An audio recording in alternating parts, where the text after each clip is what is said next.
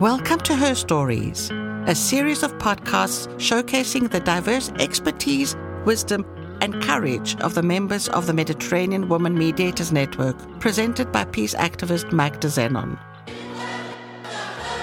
In each episode, recorded during the coronavirus social isolation period, a different mediator shares her story.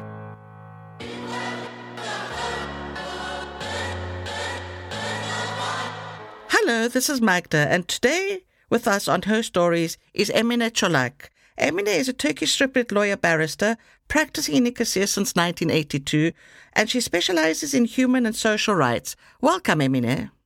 Thank you, Magda. Pleasure to be with you.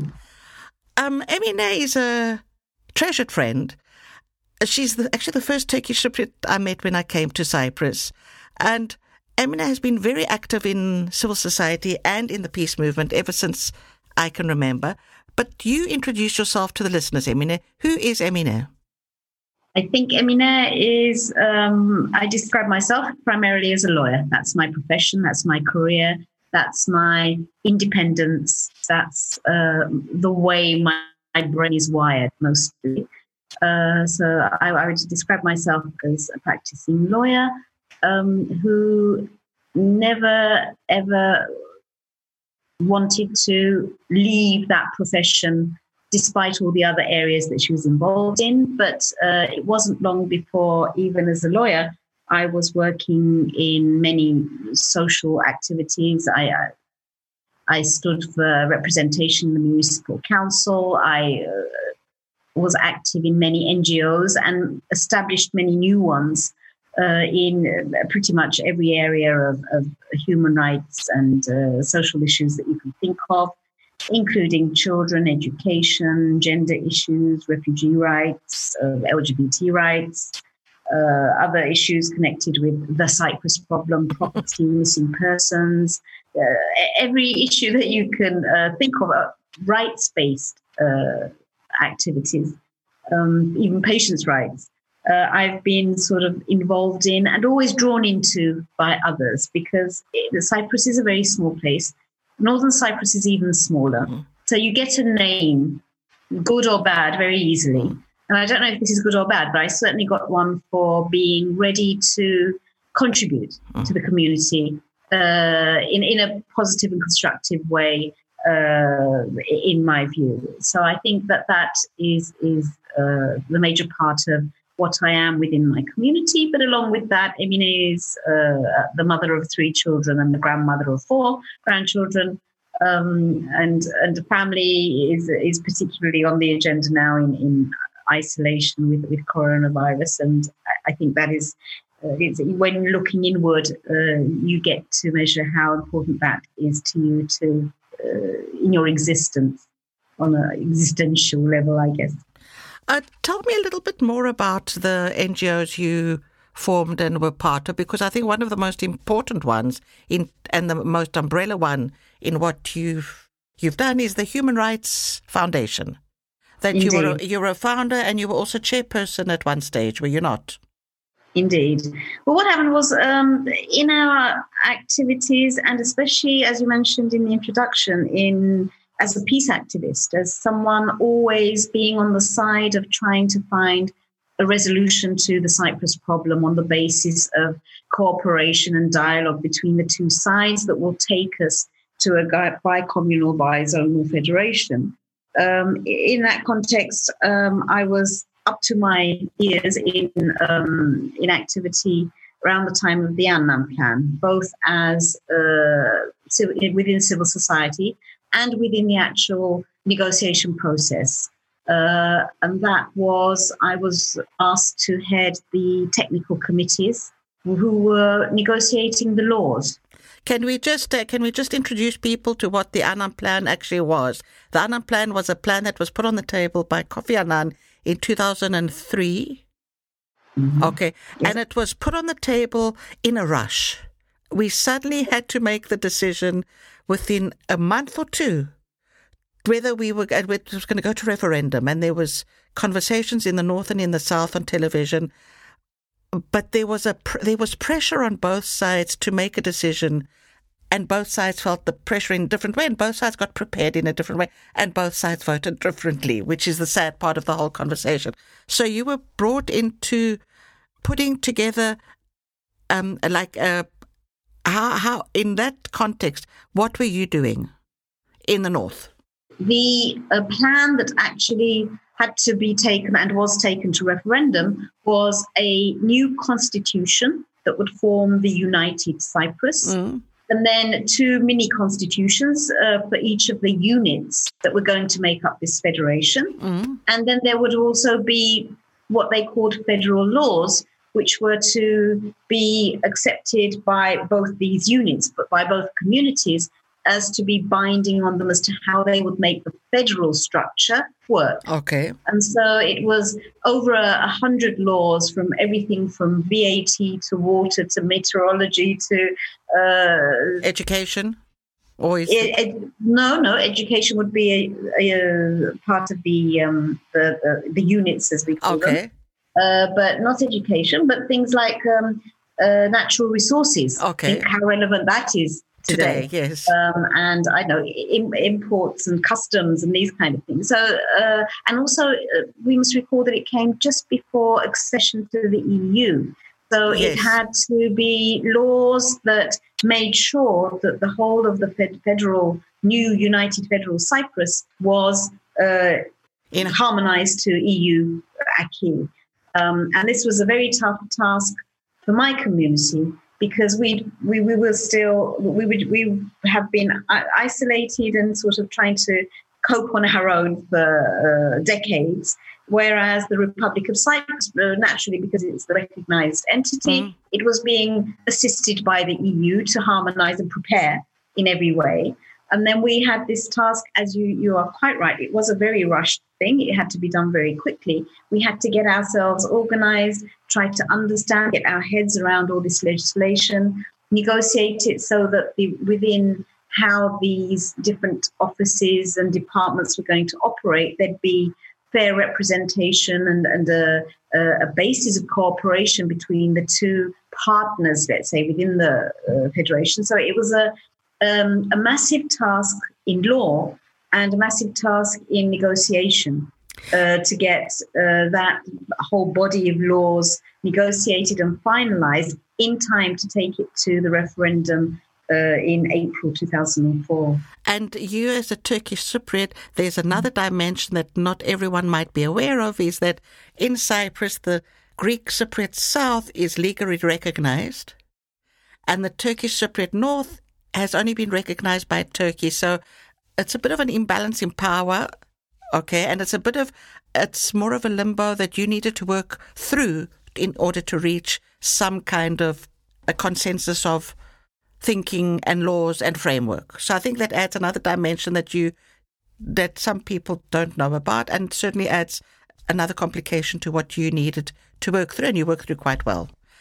So yes. So after being so active and so heavily involved in the Annan Plan, and being personally and as a community quite disappointed with its failure, then we were we felt like we were in a vacuum. Here we are, the Turkish Cypriot community. We'd voted for this plan to resolve the Cyprus problem. Resounding yes. It was a resounding yes by the Turkish Cypriot community.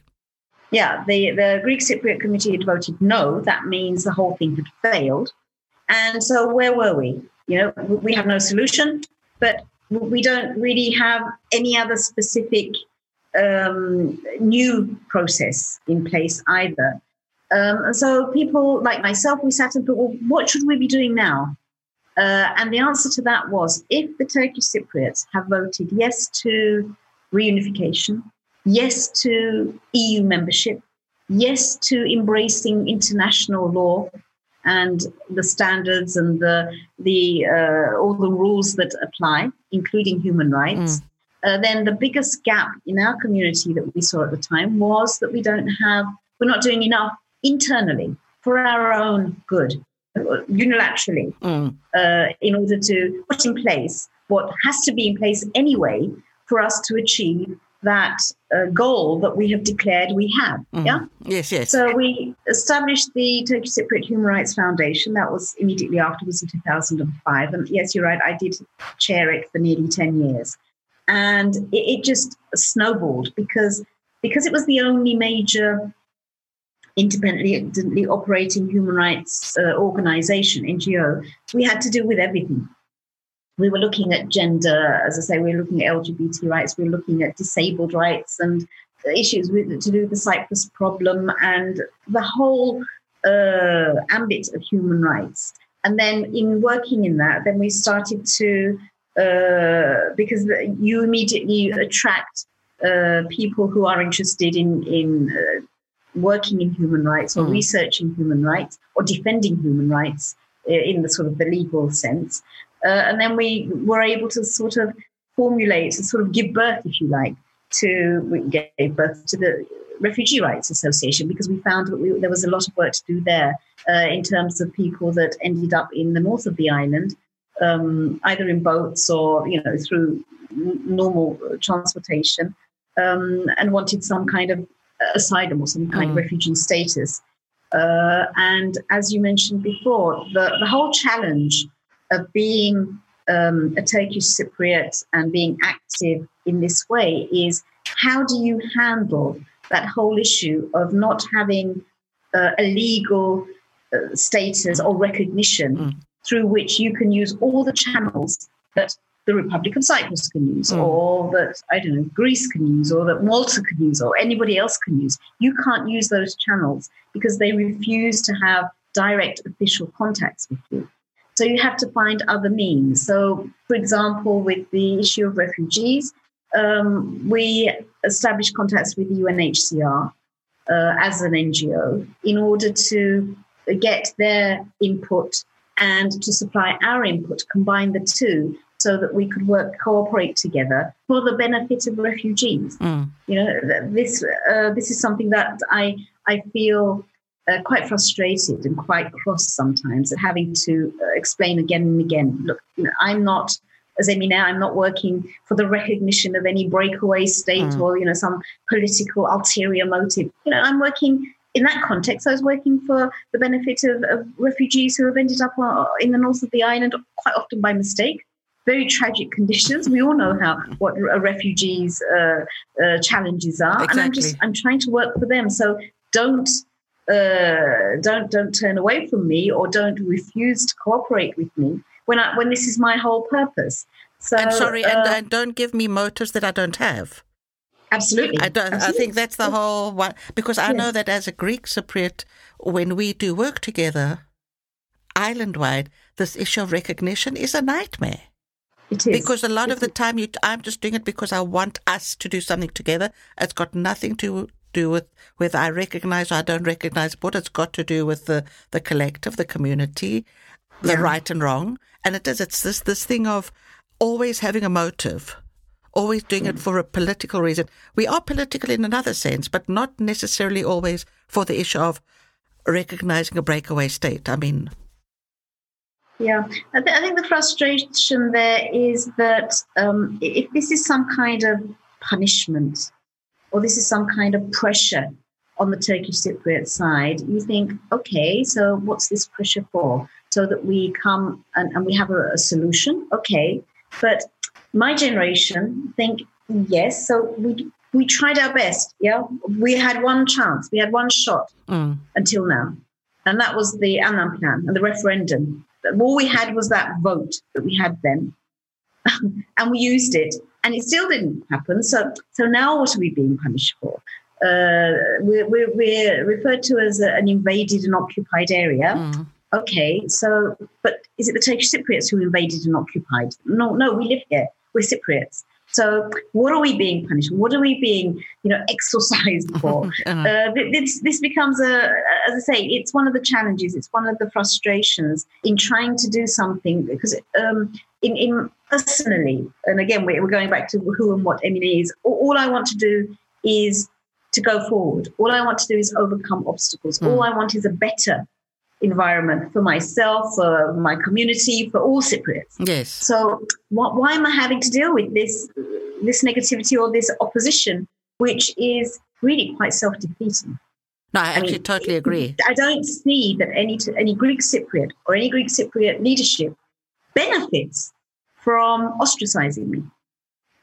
Well, I'm trying to work out as a Greek Cypriot what they're benefiting anyway. Because to me, the benefit, my friend that's an environmentalist, actually said it beautifully. She said, an island in terms of environment is codependent. And to me, that is also in terms of community, that unless we work together, we are stronger together, we are more effective together. We are too small to separate. Sure. We can help in each every other. single context. Yes, exactly. You're talking about an environmental one, but an economic one, a health one. Look at Corona. Is Corona different on each side of the island? It's the same sickness. It's the same virus. When we're taking measures against coronavirus, how can it be successful unless we cooperate so that we know who is coming in and what measures are being taken regarding them?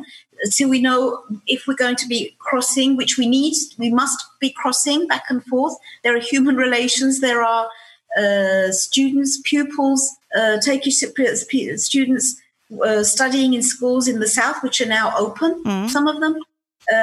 We have people working in the south. Yeah, we have people who are lovers and partners stuck on each side.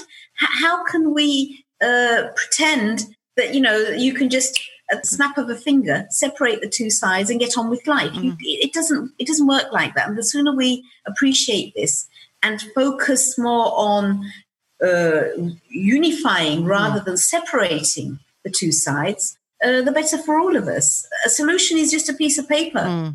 An agreement is a document. It's not life. Life is about how humans are behaving and thinking. And I agree with you. I was so hoping that this would be a lesson or a challenge in us being forced to be collective, and it ain't happening. But let's go. We're not going to solve the Cyprus problem. Inshallah we could, but we're not going to solve it in this interview. Another part of Emine is also you've done a lot of mediation. You've had you're a mediator. You're a trained mediator. Is that something you learned in light of being a lawyer, or is it something that actually just happened as you were part of civil society and fighting for human rights, or both? I think it's a big fuzzy ball in that, yes, about 20 years ago, with the help of some experts, academicians who came to Cyprus on sabbaticals from the United States, I participated in courses on mediation. And then I wanted more, and then I did higher, and then I did further, and then I trained to an advanced level. Then I trained to be a trainer.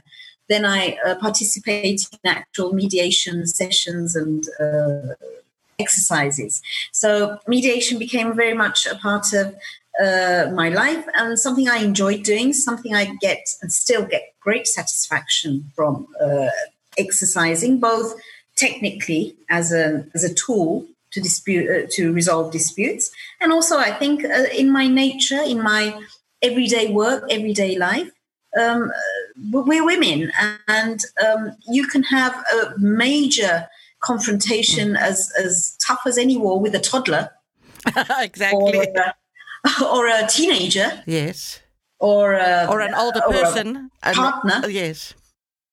Or an stubborn elderly father, yes. It's the same kind of obstruction to going forward that you have to find a way around through communication, through empathy, through trying to find a way that sort of peels away the ego and all the other side issues and concentrates on the actual issue so that you resolve it win-win, as they say, yes. Empathizing with both sides, and then carry the thing further. For me, this is mediation. Mediation is overcoming obstacles in order to make progress, in order to go forward. Otherwise, it's always the easier option to block. We've been talking about block on our island about how some things are sort of seem to have been ingrained and cause blockage that we haven't been able to resolve. But it's in every area, every relationship, every dispute, whether it's about a huge company and their shares, or whether it's about a border dispute, or whether it's about a divorce and the matrimonial property. These are all issues in everyday life, in every area of everyday life, whereby the difficulties of it, the challenges, the toughness of it can either block you, or you can work and try to develop expertise in how you work to overcome that blockage so that you can move forward rather than be stuck. No, I agree. I've always been a person that hates confrontation. If it gets too heated, I'm more inclined to step back because I don't like to see confrontation. Now, though, that along the way of activism, I've learned this mediation stuff, and it's much, much easier because no one gives up anything unnecessarily. You actually focus on what's important. You focus on one or two non-negotiables, and then you work around them to make sure that everyone at least gets their non-negotiable or some part of their non-negotiable. And you also learn that when there can always be winners, no one loses anything, in fact. Exactly. Okay. And also you have to weigh up the alternative. You know, if you don't resolve this in a way whereby you don't get 100% of what you want, but neither, the alternative is to be, again, stuck. You're going to choose being stuck, or are you going to choose to be a bit more flexible, a bit more generous, a bit more compassionate to the other side in order to also gain yourself, get yourself out of that stuck position? Well, so this is why I think of mediation, as I say, as how to move forward rather than being stuck or going backwards. Well, you helped me. I remember being really stuck in a family dispute where my family wanted to take stuff away from me that wasn't theirs, it was mine. And I just dug in my heels because I was in panic and feeling threatened. And then you said to me, what's the one thing you don't want to lose? If you get that, the rest is irrelevant. And then you avoid all the conflict, the unnecessary conflict. Focus on what you want, you can't do without, and then the rest is not really important. So don't fight for everything. Choose your battles more selectively. But we're all human. It's really difficult, and I empathise, and I see a lot of it in my profession as well. People get really caught up on some part of the dispute that isn't really the core. But we do this. Maybe it's about ego. Maybe it is about feeling resentment at being bullied. Yeah? Or that there's this imbalance of power and that really annoys you.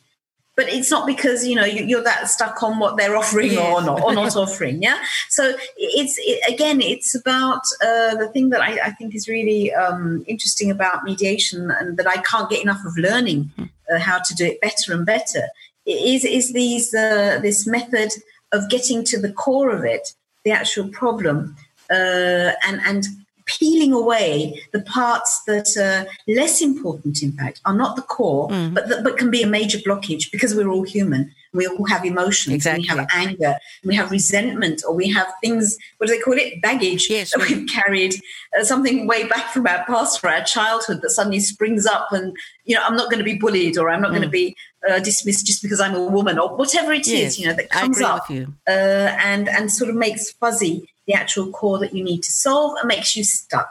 So mediation is about coming unstuck. Tell me, you are a member of the Mediterranean Women Mediators Network. What has that network brought you, or what is the thing that drew you to that network? The network I was first introduced to and was attractive to me for a number of reasons. First of all, because mediation is there, and mediation is a passion that I've tried to explain, and the women aspect, in that it's not any old mediation activity, but it's women mediators, the power of which, the speciality of which I feel more and more with my age, I think, and working with women in particular. And the third part is the international element, that you can network and you can learn from women mediators in very different environments, in very different parts of the world, in different kinds of conflicts, with different kind of histories, how they overcome their obstacles, and what they have learned and what they have achieved becomes a lesson for you, it becomes like food or nourishment for you in what you're doing.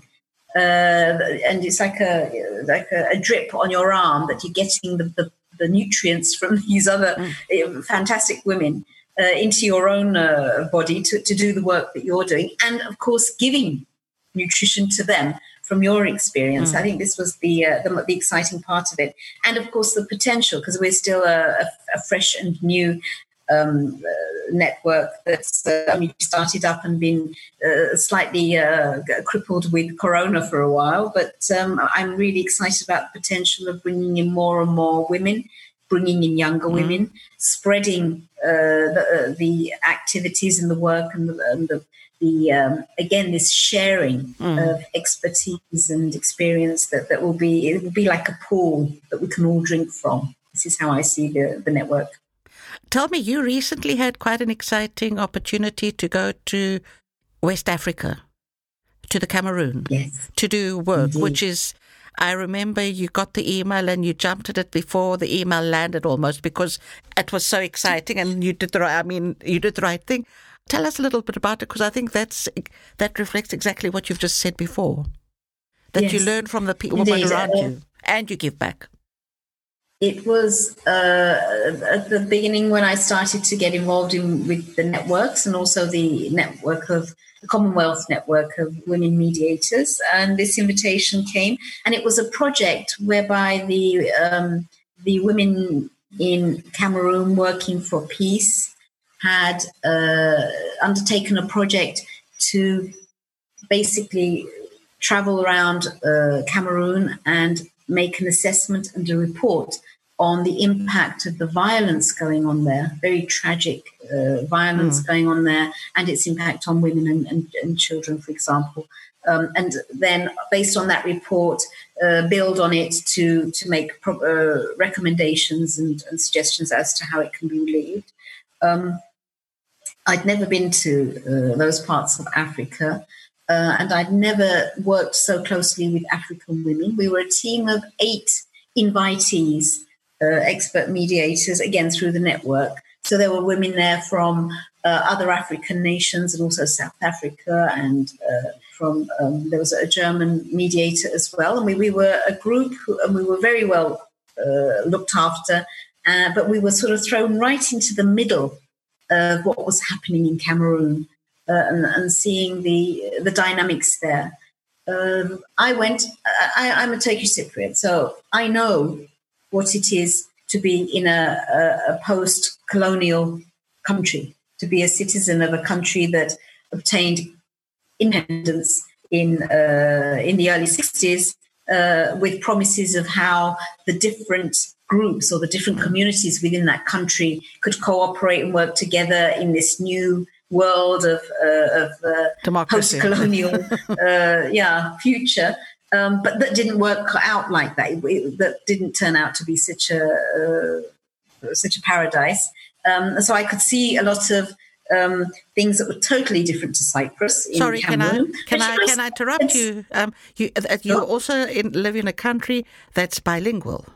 And the Cameroon is the same because it's Anglophone and Francophone. So you also brought that with you and you took that away, whatever you learned from the Cameroonians.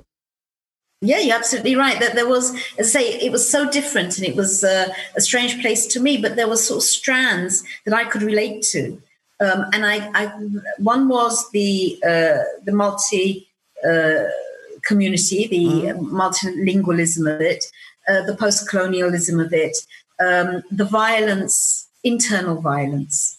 War is bad in every way. Civil war is also extremely painful because it's, you could call it brother against brother, compatriot against compatriot. That is also very painful. Or in the situation of Cameroon, where there were atrocities and violence committed by what you might term as rebels, people sort of rebelling against oppressions that that I'm unhappy with, but also atrocities and harm, violence committed by the government, organs and agencies of the government, the military, against its own people.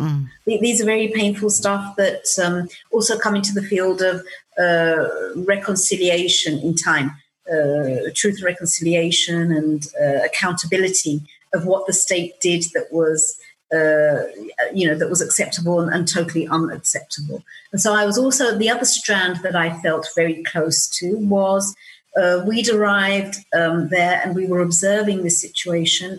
The violence had been very bad for about 3 years. And there was some kind of attempts to get the sides around a table and to get a negotiated solution. Yeah, that strand is familiar to us. And I just had to say, look, don't think that this can be spread out, that it will come to a solution quickly.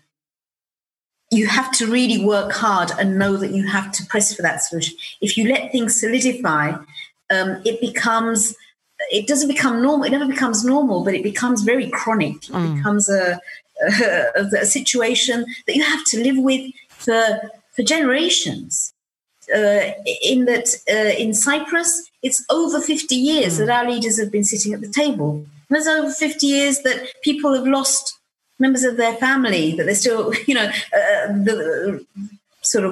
waiting, unhappy about or sad about from the conflict of the mid-60s. Or people have been displaced, and it's 45 years and they're still displaced and they don't feel they've got justice for that or been able to go back to their homes. Don't think that, because, again, in Cameroon, there have been villages burnt down, people fled into the bushes, they call it, living in the in the forests and living in the jungles, living in the big cities, absolutely destitute.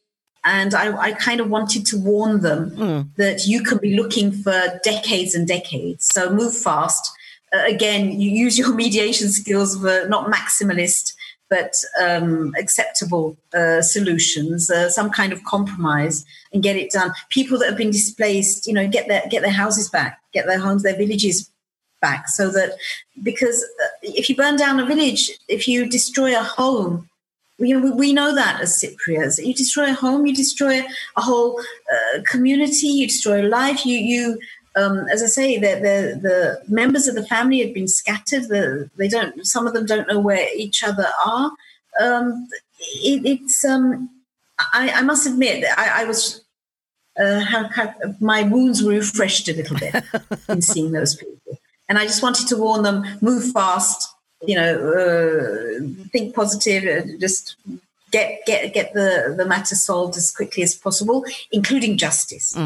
I mean, somebody has to be accountable for atrocities and murder. Gender-based violence, of course, just springs up naturally in this chaos, in this lack of rule of law. Everything from kidnapping, rape, murder, exploitation of women and children, it all comes together. So you need a rule of law by which people feel that there is rule of law in the form of justice, not by rule of law I don't mean iron rod, I don't mean violence from the state, I don't mean a police state, I mean some kind of rule in which people feel they are being treated equally and fairly. People have also got to feel, I think, that what they've been through and what has happened, there's got to be some kind of accountability. And as I agree with you, it's not a police state of the steel rod and stuff. There's just got to be, people have got to feel that what has happened has got to be taken seriously, empathetically, and let's move forward. But there's got to be, I agree with you, a rule of law and accountability. Sure, and compensated. If you've been able to establish that the military have burnt down that village, then that state has to do its utmost to rebuild and remedy the harm it's done. Okay. Emine, so that we can close this interview, I want you to tell me one or two women that have inspired you. Oh, wow. Yeah, I guess, again, going back to my lawyer hat, I think the first woman lawyer in my community, Shefika Durduran, Oh, yes. She's a very strong, very intelligent, very eloquent woman who always impressed me and has been a role model with her integrity. Okay. She would always preserve her integrity. She would know, and she knows that she's, especially in the time that she started in the profession, very much a minority, very much maybe scoffed at or disrespected, at least behind her back, because she was a woman trying to operate in that, but never ever losing her cool, never losing her integrity and her persistence not to fight with people, but to do her job well. Okay. To, above all, be a good woman lawyer. Okay. It's not about being. Yeah. So it's and I think that's the example I take most, and that is women who are highly professional in what they do, knowing and despite the fact that they're going to be discriminated against, they're going to have things mansplained to them. Yeah, and if there's a promotion or some kind of work, between her and a man, it's more likely that the man will get it. We know all these dynamics, and also at the same time, when I was younger, it always used to confuse me how women do it. How can they be good professional, but also a mother that bakes cakes for their kids? Well, actually, it is possible, and that's the superpower of women. The superpower of women is she can be just as effective in a courtroom and come home and really be the queen of her castle and make her kids happy by rolling around on the floor with them and, baking with them or whatever it takes. So it is possible to do all this. It's exhausting, but it's also very satisfactory. And that would be, as I say, I gave Shefika as an example. Now, there are many names of women like this in different professions, but I think I've also always taken those women as examples. I agree with you. I think someone that just does the job right because it's the right thing to do, regardless of the obstacles in the way, that are thrown at her artificially in a lot of cases. I think there's a lot of admiration to be had for someone like that. I've met her once or twice, so I don't know her that well, but I would agree with you in terms of with the description you've given me. Anything else you want to add before we close?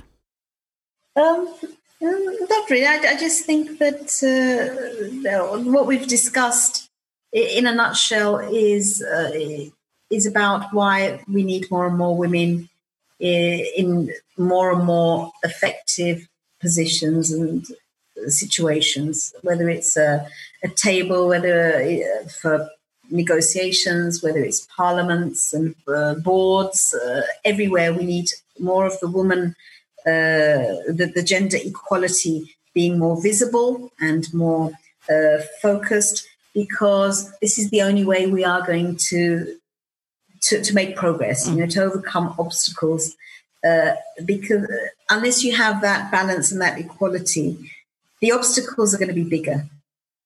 Whereas if you have that balance, then it will be easier to have a culture of balance, a culture of equality, a culture of sharing and cooperating, because men and women are cooperating. Yes. Okay? If you have a majority of one sex or the other, this applies to sort of imagine a situation where women would be in reverse, the dominant sex, yeah? That would not work either, because you need that balance and that cooperation to take you forward and to be productive. Otherwise, anything lopsided is going to be dysfunctional. That's how I consider our world at the moment, unfortunately. Okay, I agree with you. We need a world that's inclusive and balanced and takes everyone into account. Takes into account, at least everyone that gets listened to. So we can close on that note that we need to go forward with balanced perceptions and balanced discussions. It's the only way forward. Thank you for being with us, Emine. And I look forward to more cooperation and more challenges to overcome. Thank you very much for having me on your program. Thank you, Emine, and have a nice, lovely rest of the day. You too. Thank you. If you enjoyed this episode of Her Stories, please leave comments, suggestions, and reviews, and share with anyone you feel may find these equally interesting. A big thank you to our sponsor, UN Women, and see you on the next episode.